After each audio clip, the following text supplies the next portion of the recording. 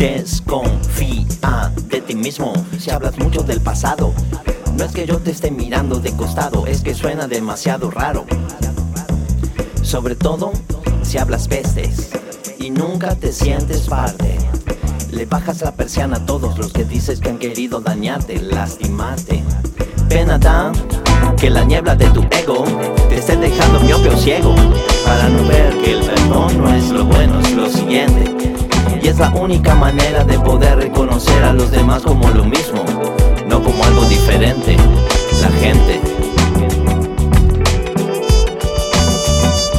Somos personas con un background sin igual, y el ejercicio de situarse solo un momento en el lugar del otro es encontrarse en el espejo y comenzar a progresar. El movimiento, la conciencia de poder agradecer y valorar el regalo, tu tiempo.